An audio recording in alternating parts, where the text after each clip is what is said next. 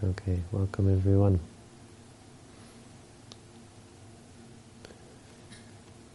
To our International Forest Monastery.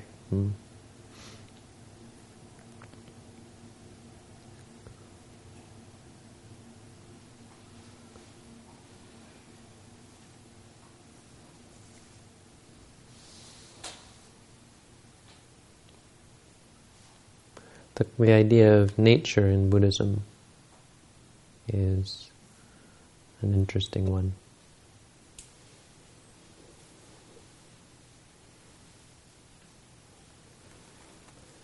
It kind of goes without needing any explanation that we have a monastery in the forest. In fact, a Buddhist monastery in the city would, for many people, seem kind of strange. If you know anything about Buddhism, you'd think, well, of course a monastery should be in the forest. There's reasons for that, or reasons why people would think that. Because the Buddha was enlightened under a tree. He became a Buddha at the foot of a tree. It's very much in the tradition. The Bodhi tree is one of the 4 things that we actually remember as Buddhists. And if you've ever been to Bodh Gaya, you can understand how important the Bodhi tree is as a symbol. And as a result, the forest, or the natural surrounding, nature.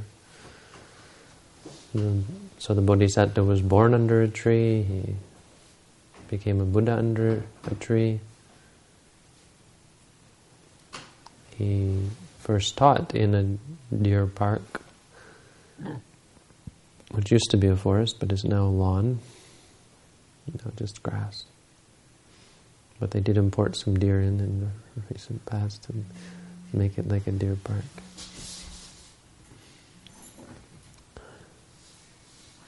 And he passed away between 2 trees.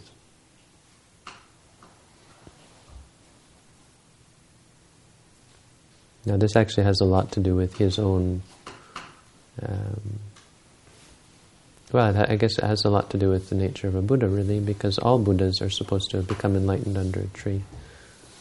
So there is something very important there in the tradition, that something intrinsically natural about Buddhism, or intrinsically tied to nature.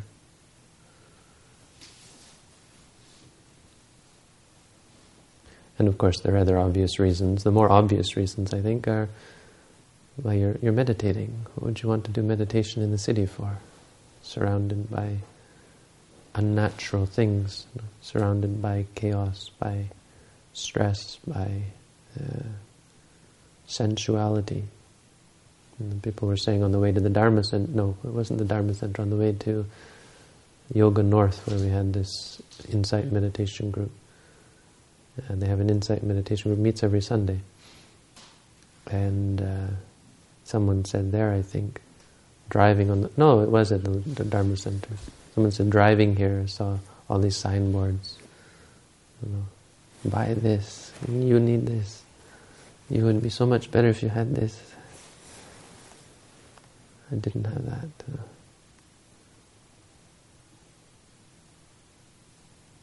This is the city. So we say, well, this sort of unnatural setting is not good for meditation.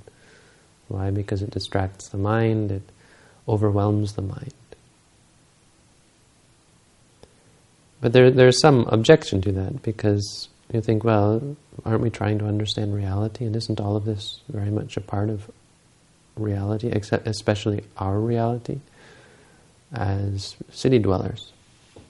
So city dwellers would object to this. And there's something to all of that, and it points to how important this concept of nature is. How do we approach this? There's many angles from which we can look at the idea of nature.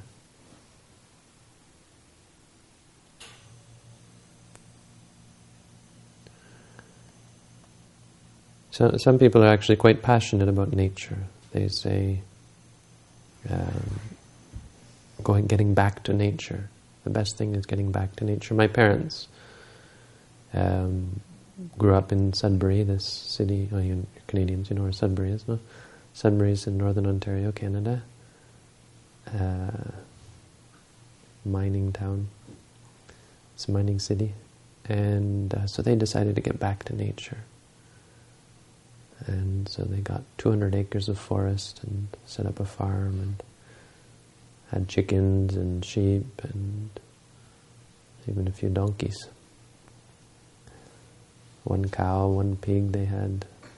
They had a farm, lots of animals and a lot of killing as well on the farm. I used to watch chickens run around with their heads cut off. They actually do. Yeah. So getting back to nature,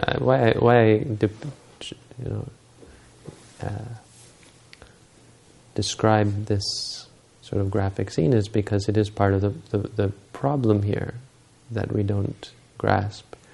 Is that getting back to nature actually isn't as wholesome or pure or wonderful as we make it out to be. A lot of people, especially in Canada, I think, are enamored by the First Nations people in their lives because they're very natural and very pure. And so the First Nations people believe that actually the deer are presenting themselves to be killed by the hunters. And it's interesting how deer actually act because they do come towards you. I remember when I was young hunting deer, and they do. When they first hear you, they walk towards you. Then as soon as they figure out what you are, they run. No, they're not really keen on it. But they're not really looking to die. They're just naturally curious animals, and probably before humans decided to hunt them, they were fairly friendly animals as well. So many people are critical in this way and say humans have perverted nature, or humans have disturbed nature. And certainly there's something to that. Human greed is a very powerful thing. The human mind is a very powerful thing. We're capable of so much more than ordinary animals. It's not that the monkeys don't want to rape and pillage the forest. It's just that they're not able to. I don't think the monkeys are sitting there thinking, well, we better save some of this fruit for later. They're just incapable of harvesting it all. They're not smart enough. We had monkeys in the monastery in Sri Lanka, and they certainly weren't any more moral than the humans. Far less, actually, stealing and killing, hurting each other. They're really vicious little animals. The one group of animals, one group of monkeys. It's different kinds. But they fit well in their environment. The problem with humans is that we're somewhat... we don't really fit with our environment. We're too powerful for it. We have the power to do great damage to our environment. So we've gotten to the point where we're no longer being contained by our environment. But we don't have the capabilities to, we're not made to reflect. Our background is in the forest, and where it was easy to fit in. But now we have these machines and so on. We aren't capable as a species of considering this carefully and being good stewards of nature. Some people say that human greed and so on is we're destroying our own environment, which I think is true, and it's a valid criticism. So people talk about, for this reason, getting back to nature. But I think the point is that it's simplistic and kind of naive to think that that's the answer. It is maybe a good first step, you might say, or it's a step in the right direction, because it's much simpler living in the forest, much more peaceful and so on, theoretically. But on the other hand, if you look at what we've accomplished by leaving the forest, what we've left behind, some of the negative things that we've left behind by leaving the forest, or by leaving nature and caves and so on. We left behind this kill or be killed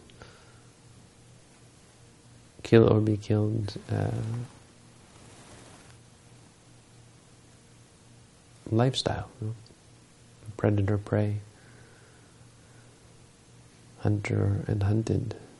If you look at how nature works, we say it's very natural, right?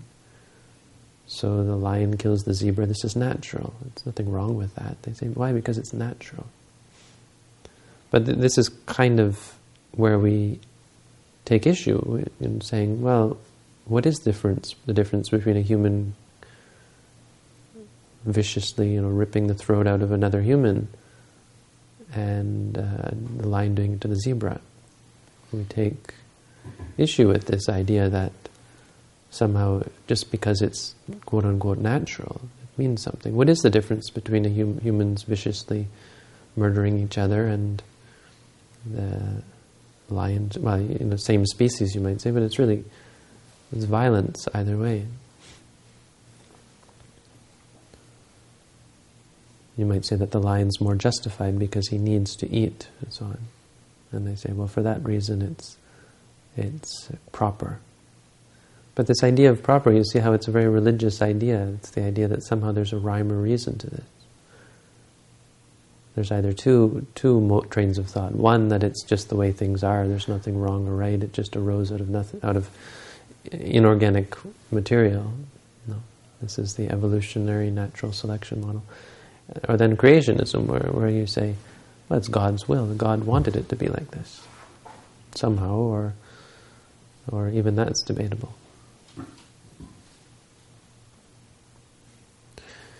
But we don't have to be theoretical or think about where did it all come from. We just have to look at what it's doing, what it does to these beings.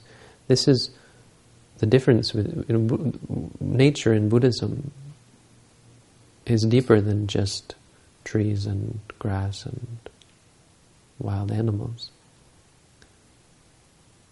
Nature is somewhat similar to the scientific concept of nature, or physics, for example. Nature is what really exists.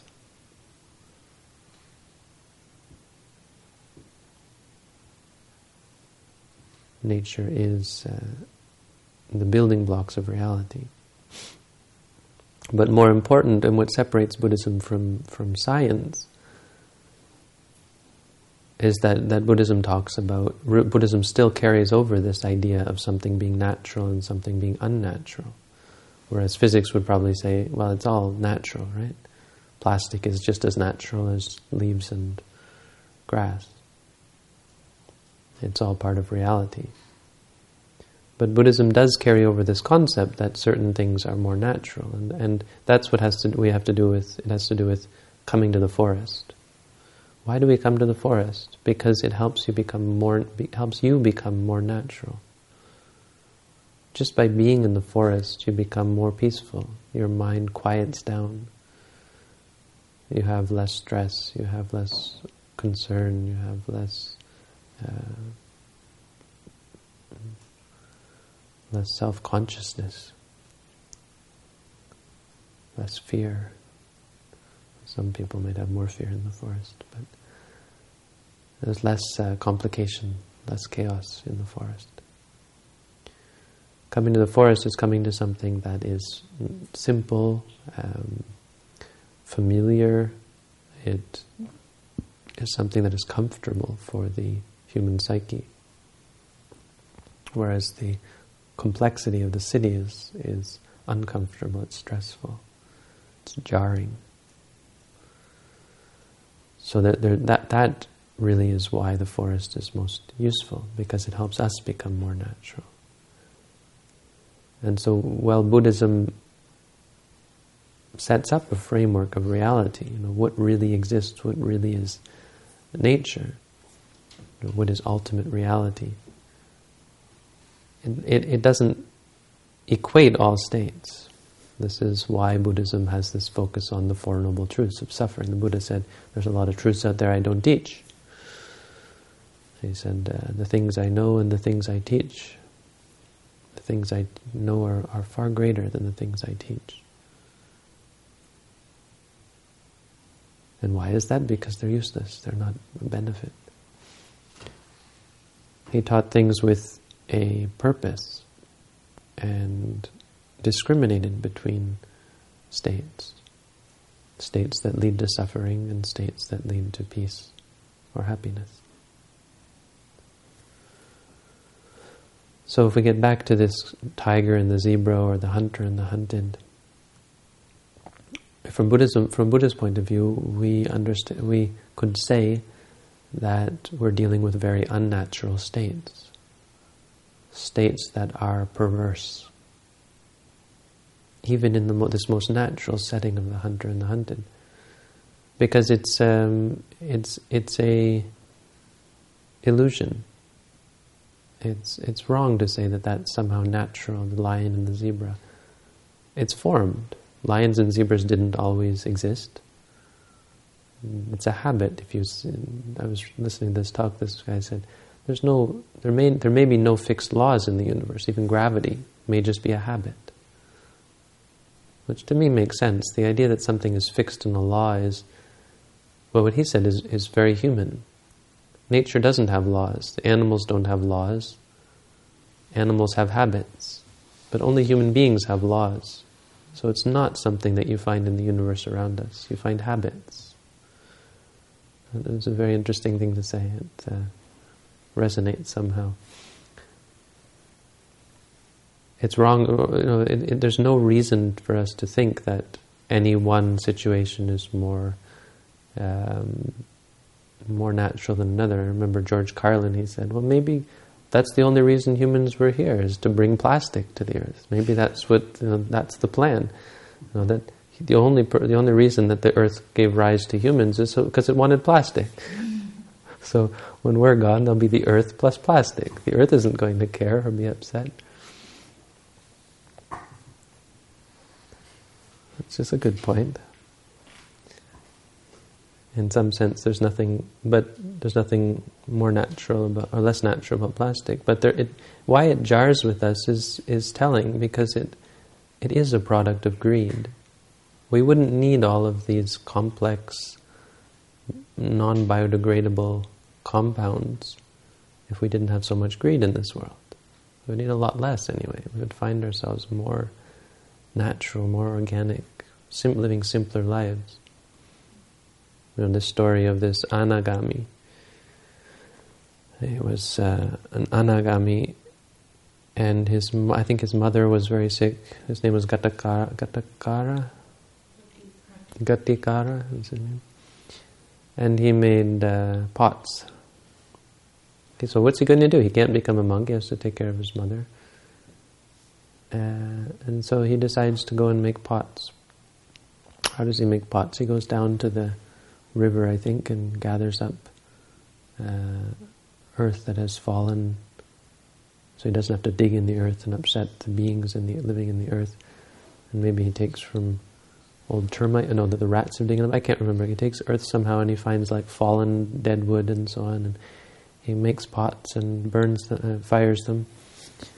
And then he sits by the side of the road and he sells his pots. And how does he sell his pots? People walk by and say, "Oh, that's a nice pot. How much is that?" He says, "Well, leave me some beans or rice or whatever you think it's worth. Whatever you like." This was an anagami, you see. He had no greed, no anger. He couldn't bargain with them. He didn't have nothing in his mind that would worry or be attached to results. He wasn't quite an arahant, but he had gotten rid of the 5 fetters, so no wrong view of self, no doubt about the path, and no attachment to rites and rituals, no aversion, and no sensual desire. So he still had the other 5, which are bhavaraga,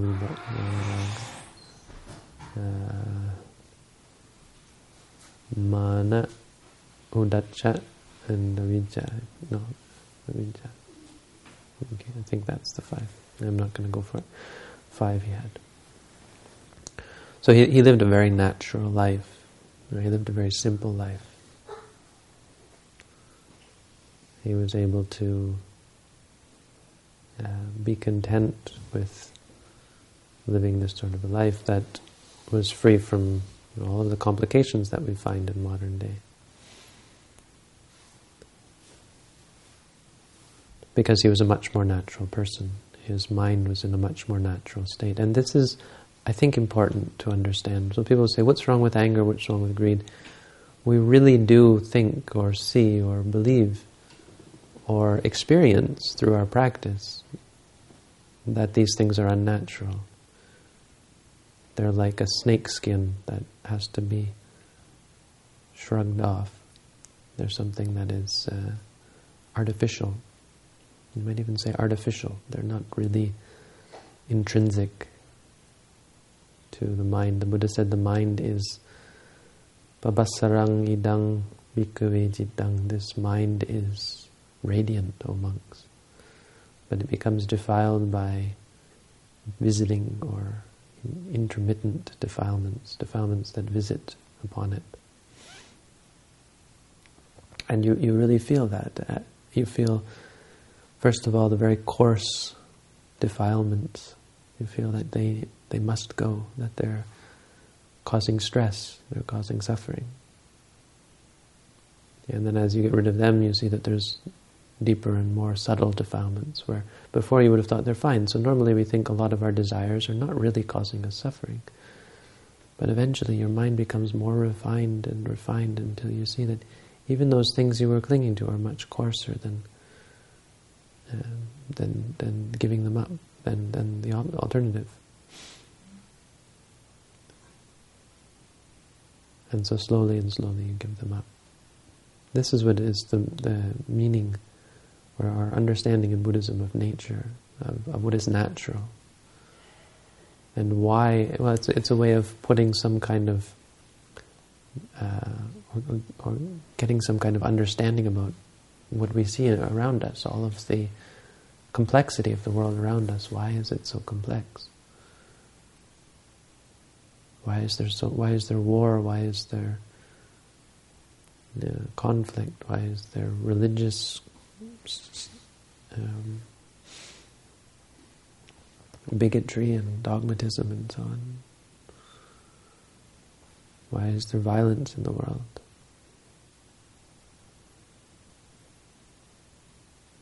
If we're not careful, we might think these things are natural, or many people do have this kind of paradigm of seeing it all as natural. In fact, if you take a materialist stance, you would kind of have to say that things like rape and murder are natural. There's really nothing unnatural about them. You don't have a clear framework in which to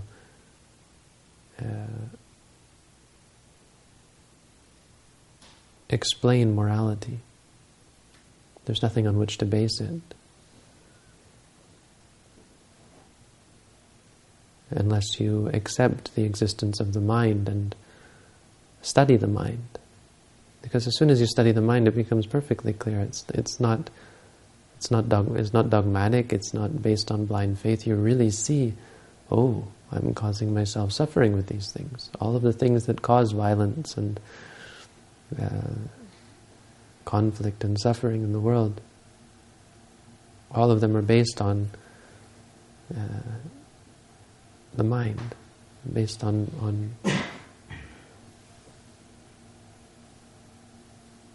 our addictive mind states, our partial mind states, our intolerant mind states, and ultimately on our deluded mind states. And so the practice of meditation feels very much like a getting back to nature. It feels very much like the more you practice, as you see things as they are, you become more natural. You feel more natural. You feel more in tune with nature.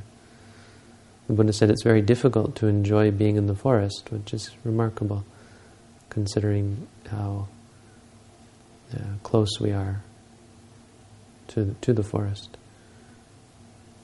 And yet it's true. We don't mind being in here in this insulated house, but the forests of Canada would kill any of us, I think, if we didn't have some kind of protection. But even the forests of Thailand or Sri Lanka are very difficult to enjoy. Many people, just to be in the forest alone is a fearsome thing. Even for the Bodhisattva, when he was not yet a Buddha, he said, when he was in the forest alone, it was frightening. We have fear of the dark. A lot of our fear, incidentally, has a lot to do with our conditioning. From Buddhist point of view, this is quite likely because of our memories of being, the zebra.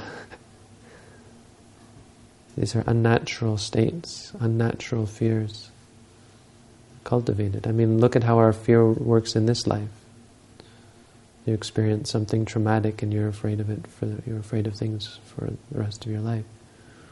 This is unnatural. It's something that is acquired. It's not intrinsic. It doesn't have to be there. This is the mistake we make of thinking that these things are natural. I was having an argument with someone that they were saying that it's impossible to get rid of desire. It's impossible to be free from desire. This is what people believe. And this person was a theist, and I think it was probably kind of an attack on her beliefs that, what if you could get rid of desire? And what if you could get rid of defilements? It would kind of undermine a lot of their need to surrender yourself to something external. Need to rely on something external, right? If you could solve all your problems yourself, what good would religion be, right? Who would need to go to see a priest? Who would need to pray to God? Who would fund the churches? I think it kind of felt like a part of the reason why she was arguing, not because it was somehow useful to say that. But many people are of this opinion, even not for those sorts of reasons, thinking that you can't get rid of a desire. By desire, I'm talking about addiction. It's hard to see. Many people say, well, desire is good, as we were talking about. I don't want to stop desiring ice cream. I don't want to stop desiring friendship or companionship or so on. But all of these things in due time. The imminent question is how we deal with our addictions, how we deal with our phobias, how we deal with our stresses, how do we deal with our depression. How do we deal with anger management, hatred, self-hatred? How do we deal with these things? And if our answer is, well, they're part of nature, they're just who you are, right? It's how God made you, or it's how your genes made you, or so on. It's how your brain is wired. You see how dangerous all these views are. The Buddha was very critical of these sorts of views, and we see them even today. He would certainly put the evolutionary idea in the same category as dangerous. The first thing is whether it's true or not. Even if it were true, you would very much want people not to believe it. Because as soon as they believe that these things are natural, well, then rape is natural, torture is, ripping people's throats out, that's natural. Lions do it, or it's just part of my nature. I was genetically born that way. I was involved in a documentary.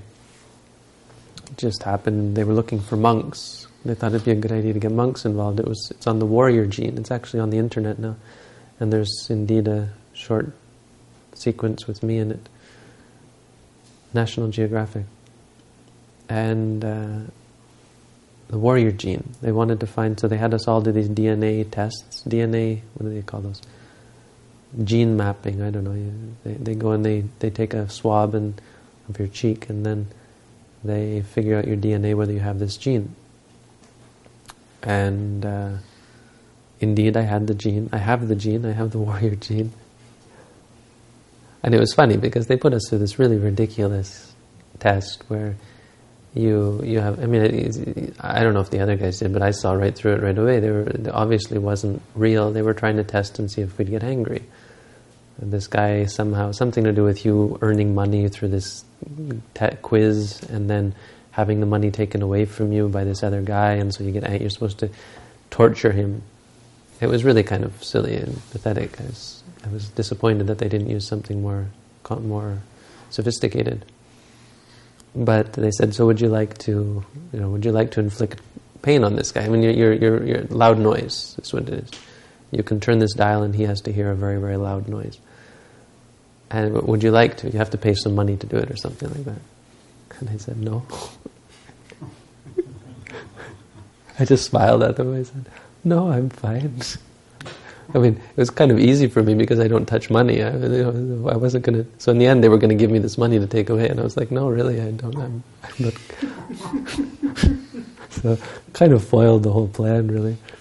So, it wasn't very impressive in the sense that I wasn't getting angry. It was kind of like, oh, well, money's probably the wrong thing to try to entice me with because I can't take it anyway. But... The question, of course, that they're asking is whether you can find some trend, whether these people are all inordinately or exceptionally inclined towards conflict because of this gene. It was highly controversial, and in fact, it's probably been disproved. It's kind of a silly theory. This gene probably doesn't do what they say it does, but there was some research that showed that people who have this gene, 1 in 3 males have this gene, and males that have this gene may be more inclined towards violence and violence. But they admitted over the phone to me afterwards that it has a lot to do with your environment. So maybe it can be one of the factors. That it has a lot to do with your growing up and so on. So this is an example of this dangerous kind of thinking that you can somehow predict or describe a person based on their genes, which of course you can't, and is it's an interesting exercise to see from a Buddhist point of view, to see what you're coming into the world with, right? Where your karma has taken you. It's kind of like reading your horoscope kind of thing, no? What day were you born on? Well, this is much more sophisticated. What do your genes say? Reading your tea leaves, right? Reading your genes is very similar. It's more reliable. Reading your genes is more reliable, for sure. But it doesn't define who you are, and it doesn't define your nature. It defines the habits that you're currently in. Even the physical body is just a habit. It doesn't define who you are. According to Buddhism, obviously there's many people in the world who take issue with that. But this is not something that you would want to believe in, even if it were true. It would be very dangerous, and that's why you see many materialists, secular materialists, can be very hard and unfriendly people, coarse people. There's no question that from a meditator's perspective, these people are not nice to be around. They're into alcohol, they're into sensuality and just coarseness, food, everything. Because that's all it is to them, it's all just physical. And it can all be described by genes and they're not quite so dogmatic, but certainly there's always been this denial that you can somehow change your behavior, change your ways, change your mind. Except that now meditators are proving them wrong. So they're hooking themselves up to these machines and showing that, see, I've been meditating for 10 years, look what I've done to my brain. The brain is quite plastic, the physical is quite plastic. You can change it, you can alter it. So based on this theory, based on this concept of being able to change things, being able to affect things, Buddhism takes a very specific role, a specific path in terms of changing who we are. Now, I mean, everyone really, even materialists will say you can change who you are, right? You can choose you want to be this or be that. No, actually many people say it's not. It's all determined, or it's deterministic, or there is no free will, etc. But people in a conventional sense say, you can do this to be successful. If you work hard, you'll be successful in life, and so on. So Buddhism takes this route of becoming more natural. I think that's a very good way of putting it. Looking inside and untying the knots. If you compare a knot and a thread, or a knot and a rope, there's something about the rope without the knot that is more natural. It's in its natural state. And this is very similar to the nature of the mind. That being successful in life, or marriage, or society, or however, is still dealing with knots. It's still dealing with conventions. It's still dealing with artifices, constructs, sankharas, what we call them in Pali, if you know this word. So there's a sort of a deconstruction that goes on in Buddhism. We pull this all apart and we look at it from the point of view of ultimate reality. And so we come back to nature. They're very much, there's these two concepts, or two definitions of nature, are very much related, you see. On the one hand, we're talking about becoming more natural, right? And on the other hand, we're talking about what is nature. What is nature composed of? What is real? What is reality? And they're very much interlinked. It's kind of in a wonderful way, because it could have been any other way, theoretically, or you could dream up a universe theoretically that is in any way, but that is otherwise. But the wonderful thing about this universe that shows that it makes perfect sense, it's just how you would expect it, is that the more you understand nature, the more natural you become. The closer you come to interacting with things as they are, the more natural you become. I mean, that's really what it is once you see things as they are, you react appropriately. Clinging to things is not the appropriate response to them. Why? Because the thing itself doesn't exist. The reality is the experience, something arising and ceasing. It's not a theoretical dogma, it's something that's quite practical and quite useful.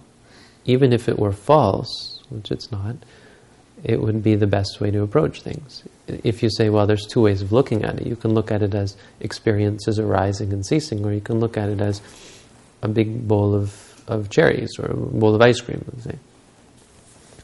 So you can say, okay, there's a big bowl of ice cream in front of me, or there's seeing, and there's tasting, and there's feeling, and so on. And the question is not which is correct. The question is which is more practical, which is more useful. And in all cases, subtle or coarse, we find that the practical course is seeing things as they are, seeing things from a point of view of experience. In every case of addiction, seeing and understanding the addiction for what it is the correct and the effective method of overcoming the addiction. It is the natural way of overcoming the addiction. It's not hating the addiction or getting upset about the addiction.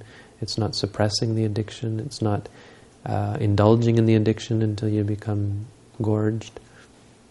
It's seeing the addiction for what it is and letting it go naturally, untying the knot. Once you see what's really going on. So ice cream, this is why we wouldn't want to do this with ice cream mostly, because if I did that I wouldn't like ice cream anymore. But that's really the point, is that our liking is actually unnatural. There's nothing about ice cream that is intrinsically likable. It's only habit that we've gained in the mind, this habit to like ice cream. So whether you want to apply it to ice cream or not, it's not a huge suffering. So as I said, start with what is really causing you suffering. What are the things I'm really addicted to that are really getting in the way of my life, getting in the way of my higher goals and aspirations? What are the things that are causing me negative emotions, like anger and frustration and fear and depression, hatred, self-hatred? What is causing all of this?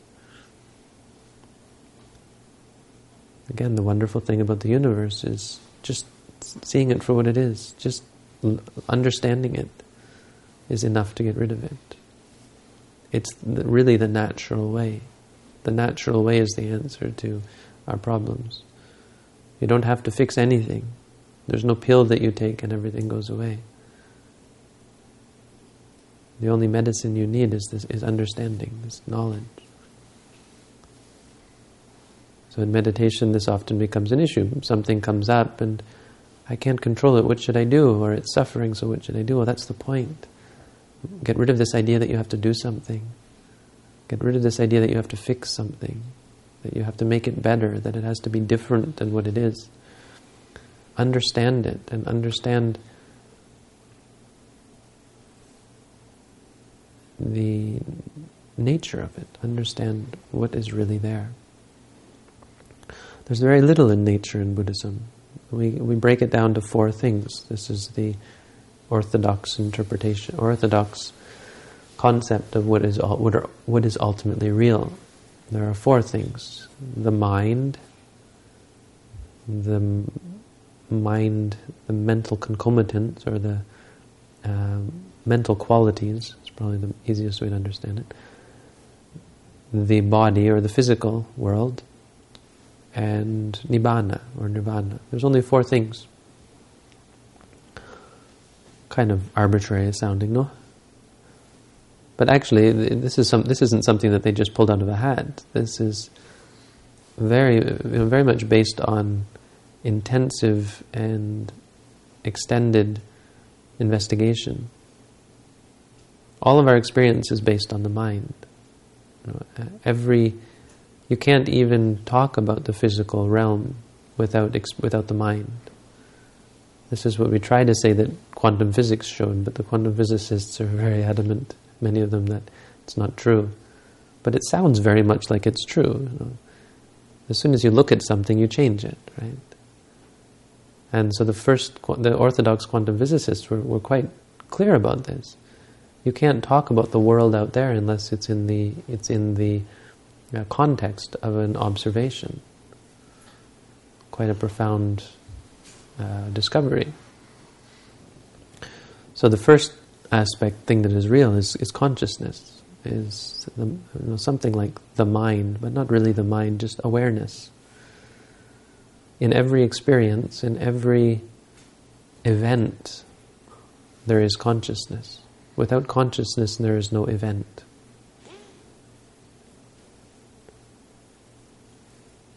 So to think of, well, what about all the stars out there exploding? Is there a mind in there? I don't know. I don't know if there is or not. You might think that maybe there is angels out there, gods out there. If there's mind here in this coarse physical body, why shouldn't there be mind elsewhere in the universe? What is the monopoly in the brain? What's so special about the brain that it creates consciousness? It doesn't appear to create consciousness at all. But there is the awareness no matter what. You couldn't talk about the universe unless you had the awareness. Even if you're talking theoretically about the properties of this cup and this floor and this room, you do so based on your awareness of it. You do so dependent on your consciousness. So this is the basis of everything. This is important because this is how we can start to understand nature. If we think in terms of cups and rooms and so on, we're dealing totally with something that's not real. It arises in the mind. If I start working on this building and thinking, where are we going to put the bathroom, and where are we going to put, what color are we going to paint it, and so on, and fix the leaks and this and that, There's no meditative benefit to this because it's not dealing with reality. The mind is not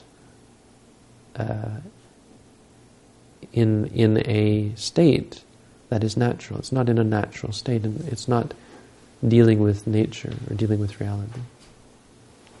When we focus on the mind, immediately we are, you see.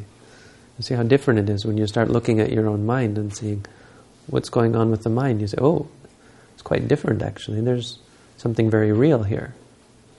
The difference between studying the mind and studying architecture. It's quite profound. Architecture has nothing to do with reality in a way that studying the mind very much does. Because you see stuff. Oh, you see emotions and so on. And so this is the second part. Once you look at the mind, you start to see what's in the mind. You start to understand the qualities of mind. They're not all the same. They're not all in us at the same time, right? We're not always angry, but we sometimes are. So the ordinary way of understanding this is, well, the mind is one big thing and it's got this stuff in it that moves around and so on. But that's not actually how the Buddhist concept of reality goes. You can't really say that the mind is the thing because, again, you're dealing with something in the mind, this concept. When you say, okay, there is the mind and it's got stuff in it, well, that's just a concept. All the stuff I'm talking to you about is just concept. But when you look at the mind, all you can say is, now there is this, now there is this. And so we don't actually think of these things as entities. They're an aspect of an experience, a momentary experience. When you see, there is seeing. If you like what you see, then it's liking. When you want what you see, you're wanting. When you make intention to get what you see, this is intending. Moment after moment, this is what is really real, really natural. So the mind is made up of many different states, and moreover we see how these two things are working in a very orderly fashion. States don't just arise. It's not like a bowl of marbles where you pick one and you don't know which it's going to be and they're just mixed up. It's not actually like that at all. There's an order to it. So it works like this. You see something, there's a pleasant feeling. Because of the pleasant feeling, there's liking of that. Because of liking, there's a remembering and then wanting of it in the future. And then the wanting comes up later, and so there's the getting of it. And when you get it, you feel happy. You like it, then you want it, and you get it, and you like it, and you want it, and you get it. And this grows. You see there's a very orderly pattern here. And it can be explained by referring to what we call the brain. When you look at the brain, you see how this is all going on. So this is the third aspect of reality, is the physical. The physical seems to be somehow related to the mental. For a lot of people, it's what gives rise to the mental. They think the mind arises in the brain. But again, we're looking at this from quite a different perspective. And whatever we consider to be true, we have to choose which is more useful. And quite clearly, this is far more useful. So when we look at it from this perspective, we see that the mind affects, the brain affects the mind, but the mind also affects the brain. And the rest of the body as well. Our body can affect us in many ways. If someone hits you, you feel pain. If you have bad knees or bad back, it will give rise to mental experiences, mental qualities of liking and disliking and so on. If you feel pleasure, if you see some, this all comes through the filter of the body.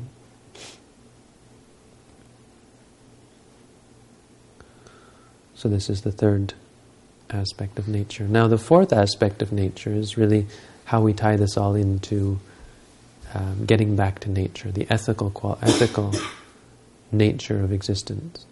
How we're not just dealing with realities, but we're actually trying to accomplish something. So when I talked about a knot and the rope, this is a very good analogy. The knot is like samsara, and the rope is like nibbana. If you look at the rope, it's like there was never a knot there. But when you tie the knot, it seems like something you've created something. But this is in fact how this process works. These three things, the mind, the mental concomitants, and the body, are just basically the mind and the body. Watching how these work together. Once as you understand and as you untie the knots, your emotions, you see things as they are, and you catch yourself. Instead of creating this loop, you redirect the mind. So you go from one to the other, and then back and back in a circle. When you get to the link, so you see something, normally you say seeing and then liking, right? When you see something, then you like what you see, or you dislike what you see. So you say, this is good or this is bad. We bring it back and we say, this is this.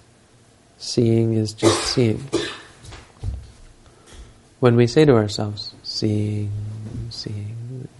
when you see something, or you're sitting in meditation and a bright light comes, normally the reaction is to say, oh, this is interesting, this is nice. It feels pleasurable and you like it. And so every time you meditate, you're looking for this light.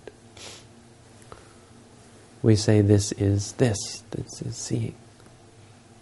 And so we stop this loop. This is a step in breaking the chain, breaking this feedback loop.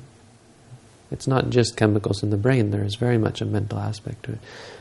When you see something, if you say to yourself, seeing, you have no reason to like it, it's just seeing. When someone yells at you and you say hearing, you have no reason to be upset, and you aren't upset. When you have to come up in front of a group of people and give a talk and you're nervous and so on, you say worried, nervous, or tense, or so on. You have no reason to be tense. You're no longer in front of a group of people all in your mind. You're only seeing, you're only feeling. When you feel upset and you say upset. When you're afraid and you say afraid. You break the cycle. Instead of afraid and then getting upset about your fear and worried about it and creating more and more fear and more upset and thinking it's a problem and it becomes a bigger and bigger problem. You break this. You break it down to what's really there. And immediately you let go. This isn't theoretical. This is something a 5-year-old could do. Remember, this man told me that he just taught his 5 or his 7-year-old, 7-year-old, let's say. I think she was 7 or 8 years old, and he said, I was just amazed how easy it was for her to understand and pick up, and how much calmer it made her, and how she really got it and was able to practice it.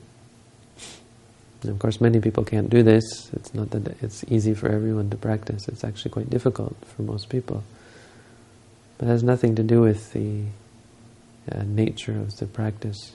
When it doesn't work, it clearly works very well, and it works immediately to change the habit. All we need is persistence, patience, and sincerity. If we have many knots inside, this is the other thing, is we're using the mind to fix the mind. So if our mind is broken, it's not going to be a quick fix. You have to fix the mind in order to fix the mind.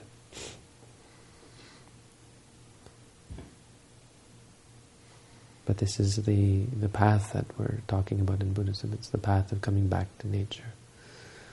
So I think this is really what we mean by natural and nature in Buddhism. These two aspects of becoming more natural by understanding the truth, or what is the truth of nature, what is artificial, what is real, and what is unreal, what is natural and what is unnatural.